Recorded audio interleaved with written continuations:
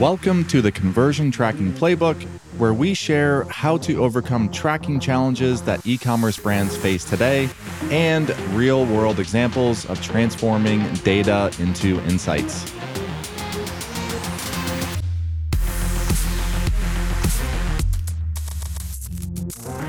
Welcome back to another episode of the Conversion Tracking Playbook. I'm your host, Brad Redding, and I am solo again today talking about conversion tracking for affiliates or for affiliate marketing.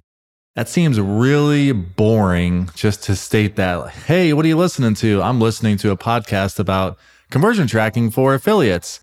So thank you if you made it this far in the podcast to listen 1 minute of the way through. But I'm going to share why I felt the need to go into a few intricate details and stories about this specific part of our world of tracking. So reason number one is we recently had a customer who had an affiliate that was responsible for, this was an individual affiliate as part of a overall network. So think Rakuten, Impact, ShareSale, etc. And then an affiliate that was linked to our customer through that network. So this customer had an individual affiliate who was responsible for hundreds of thousands of dollars in revenue per year. They threaten to pull their links. So again, I'm just restating that. We have had a customer, they had an affiliate that was driving traffic to the customer's site through a blog post or potentially multiple blog posts. Those links were driving hundreds of thousands of dollars of revenue for our customer. And that affiliate said, hey, I'm pulling my links unless you fix this. So that's reason number one, which I'm going to go into a little more detail on that story. Number two, the second reason why we're talking about this is just the general stats of the affiliate marketing industry as a whole. So I'm just going to riddle through some stats here. Number one, 81% of advertisers use some form of affiliate marketing, whether it's true affiliates, ambassadors, influencers, etc. The next stat, 65% of affiliate marketers generate traffic by blogging. So this is the, hey, I have a blog article that is comparing TVs or beds or mattresses or whatever it might be, trying to get that organic search traffic and then drive people to the different brands or retail sites. Number three, 74% of US shoppers check multiple affiliate sites before deciding on a purchase. And this is one of those stats where out of that 74%, I would guess 73.9% of shoppers, they don't realize they are on an affiliate site. They're just doing their research. My wife is looking at a piece of furniture and she likes it, but wants to see how it looks in different designs or whatever it might be. So she's going to take that piece of furniture that she's shopping for, put it into a search and look for piece of furniture design examples or furniture with different color palettes or whatever it might be, and then lands on a blog and is reading through different examples. Many times that blog is going to drive traffic to different products or a different brand. But again, that's a pretty high number, 74% of shoppers that are checking affiliate sites before deciding on a purchase. The next stat, 60% of merchants report an annual affiliate marketing revenue of nearly 20%. And then if we just look at the affiliate industry as a whole, the affiliate industry as a whole is responsible for 16% of all online orders. If you just compare that 16% to paid search is 20%. So it's almost on par with paid search. So that alone just tells me this is a critical part of the conversion tracking stack for our customers. And ultimately, this makes sense that there's so much growth in the affiliate industry with iOS rollout and tracking prevention regulations and the increase in customer acquisition costs. It is driving merchants and brands and retailers to really find ways where they're not having to potentially pay out of pocket up front to ultimately acquire new customers. And just in general, the rise of content, people looking for more content, it's a natural way for affiliates to grow as well. So with those stats in mind, let's go back to the customer story. Why did that affiliate threaten to pull the links in the first place? In short, the affiliate felt they were not getting paid what they deserved. So if we look at how affiliates get paid, they get paid a commission through a sale that they drive to a website. So again, if we use comparison TV shopping, I'm the affiliate. I write an article that's comparing all the different TV brands, and I'm potentially picking the affiliate or the brand that I want to drive the most links to, saying, hey, this is my choice. Click this link to buy. That click the link to buy that drives the user to the brand site to complete a purchase. Me as the affiliate, I'm expecting to get paid a commission since I pulled that traffic in. I essentially convinced them to click the link to go to your website and make that purchase. So that's how affiliates get paid. Probably not news to 99% of people listening to this. So the scenario for this particular customer story, there was the comparison site, just like I showed. So there's a lot of traffic coming through this, and ultimately it was one of their top 2 or 3 affiliates driving, again, hundreds of thousands of dollars in revenue per year. So this ended up becoming a problem for the particular brand because affiliates are very smart. If they're not making money through commission, they're going out of business. So they have their own analysis and their own historical trends from either their own tracking that they're doing or what they're getting from the affiliate network. Again, the impact, Rakuten, share sales, etc. So they know, hey, if I'm driving 100 clicks to this particular brand website, on average over the last number of years, months, etc., I expect 10% or 10 conversions out of those 100 clicks. And that's what they are projecting to get paid commission on. But if that 10 suddenly goes down to 5, they start to wonder, what the heck's going on? Nothing changed. I can see I'm still getting the same amount of traffic to that page, potentially more. I went from making commissions on 10% of the clicks that I drove, and now everything else is the same, except instead of getting paid on 10% of those clicks, I'm only getting paid on 5%, which to them could be tens of thousands of dollars to their bottom line. So if they don't get paid and that problem doesn't get fixed, then they're going to start to look at other competitors to drive their links. I'm sure just switching around, hey, this is our number 1 choice for the TV or mattress or whatever it is, and just switch that around to another brand. That's simple for them to do. And it's likely an easy decision. If they know making that switch, they'll go back from that 5% up to 10%, which is going to impact their bottom line. These were real threats that were happening from the affiliate going to the customer and ultimately coming to us. So it was a very expensive issue for them. And they came to us like, hey, Elevar, we've got to figure this out. We think our tracking is broken. Can you help? The tracking, quote unquote, being broken, the same causes that we're seeing with other channels missing conversions like Facebook and analytics and others. These same industry-wide changes where tracking is just no longer a copy and paste and works 100% of the time, that is going to impact, no pun intended, with the Impact Radius affiliate. That's going to impact your affiliate tracking as well. So if Facebook, the old Pixel, was only getting 80% of the signals, i.e. the hits or user behavior, versus 100% or 95% what they used to, it's easy to assume that could also be the same for your affiliate tracking. And that's not even going into all the other permutations of, okay, is your checkout embedded on a different site, or is the checkout happening in a platform like TikTok shopping or Instagram shopping, or through upsells or subscriptions, whatever it might be. There's just so many different ways for users to check out today that it's not always just the quote unquote thank you page that users visit.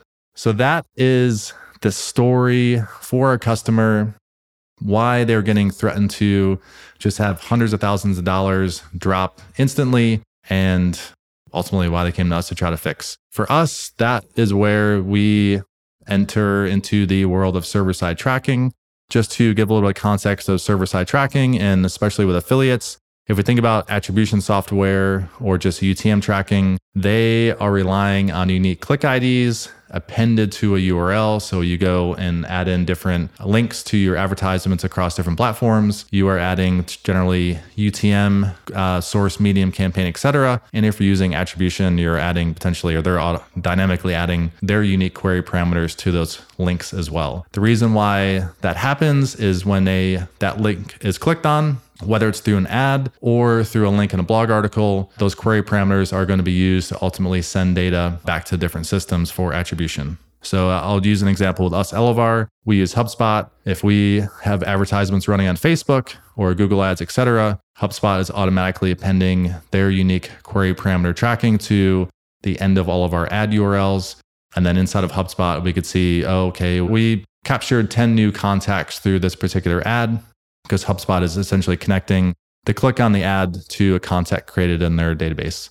So this is the same concept that affiliates rely on as well. So you have every platform has their own name of the query parameter. So impact radius is IR click ID, and volume, I think, is V click ID or something similar. But in any case, they have their own query parameter, which is essentially very similar to a UTM source medium query parameter. The affiliate that is placing the link on the blog, that link that's going to your website is typically ultimately going to end up a link that is loading up your site that has that query parameter. So mystore.com $IR click ID equals 1, 2, 3, 4, 5.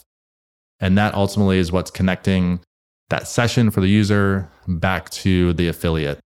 So customer clicks the link from article, that link has a unique click ID, and historically the site-wide tracking script, so there's just that client-side tracking script, would pick up that value, set it in a cookie. If that user completes a purchase, that value is passed in the conversion script. Again, if we just consider general signal loss or tracking loss, if for 20% of purchases, they end up missing out on that IR click ID value, then that means potentially the affiliate partner, so Impact or ShareSale, et cetera, they're missing 20% of conversions that essentially should be attributed back to their affiliate partner. So going back to server-side tracking, how server-side tracking can solve for this and has solved for this is the click ID. So we basically remove the script, so there's no more script that has to run on the site. The click ID that ultimately is on the URL when the user clicks the blog article, goes to the website. That click ID is grabbed, in this case, by our Elevar data layer. And you grab this, and this can be done custom too. You don't necessarily have to use Elevar, but in essentially the way it works, you grab that click ID, and then one way to do this is attach this back to the Shopify quote unquote session. So the Shopify session, every user that goes to a Shopify site, if you just load up the homepage and then add a /cart.js, you'll see that is essentially your session or connection to Shopify. So you can add and push different data into this. And if you are an Elevar customer, you likely see this in the order notes when a transaction happens. You'll see any of the attribution or query parameters that came from that user session. They are automatically added to that user session. And then if they place an order, they ultimately turn into order notes that you can see and then are connected to different server-side destinations. So we grab the click ID, you set it on that Shopify user session. If they place an order, it exists on the order as an order note. And at that point, the server-side tracking for conversions being sent to the different affiliate platform happens through a webhook. So it's all server to server. So translate webhook from Shopify server to affiliate server. And that order is sent and contains the click ID and gets the brand back from 80% of tracking to 100%. So the affiliate's happy, the affiliate platform is happy, and the brand is happy. Everyone's happy in this case. So that is, in a nutshell, the why conversion tracking is critical for affiliate marketing. So some options for you to implement. Number one, some affiliates have their own apps that you can install. There are so many affiliate platforms out there today. And I will say, if we compare channels like Facebook, Snapchat, Pinterest, Google Ads, etc., and then compare them to affiliates like the Impact and Rakuten and Volumes and ShareSales, etc., almost all affiliates, they have a proper API to receive conversion events, where the bigger marketing stacks or players, some of them aren't necessarily ready to receive that data. Option number two, if the affiliate doesn't have their own app, you could look at using Zapier. You'd have to figure out the way to grab that click ID, get it to Zapier, and then connect it. But that can be an option to look at as well if you have technical assistance on the team. Option number three, you could use a service like Elevar. So we have integrations for Impact Radius, ShareSale, Volume, and others. And essentially it works exactly how I explained. The click ID is grabbed, added to the order notes, and then the webhook sends it off to the affiliate platform, or you can develop your own custom app as well. So that's obviously an option if you have a development team. Depending on the path you choose out of those 4 options or potentially others, just be sure that you work with your affiliate account manager so they know about the change in tracking that you're going through. I don't know if there's things that they need to switch on their side, but in our experience, typically they'll need to go through and validate, hey, everything's good. We are receiving events to the conversion API, and then they'll give you a thumbs up when all is good. So in general, when server-side tracking is done right and your affiliate tracking is done right, you shouldn't need to monitor or worry about the integration going down unless there is a change introduced by your affiliate channel, which they'll let you know and give you a heads up if there's any changes required. So that is all that I have around the exciting topic of affiliate tracking and conversion tracking for affiliate marketing. I hope this was helpful. If you have any questions, give me a shout. Otherwise, I will see you on our next episode. Did you enjoy today's episode? If so, we release 2 new episodes per week. So be sure to subscribe to this podcast on Spotify, Apple Podcasts, or anywhere else that you subscribe and listen to your podcasts. I also have a favor to ask. I'd really appreciate if you could leave a comment or a review so I can learn exactly how to improve future episodes for you. And last but not least, if you want to connect with me, find me on LinkedIn by searching Brad Redding at Elevar. That's ELEVAR. Or you can DM me on Twitter. My handle is I am Brad Redding. I look forward to connecting with you. Thanks again.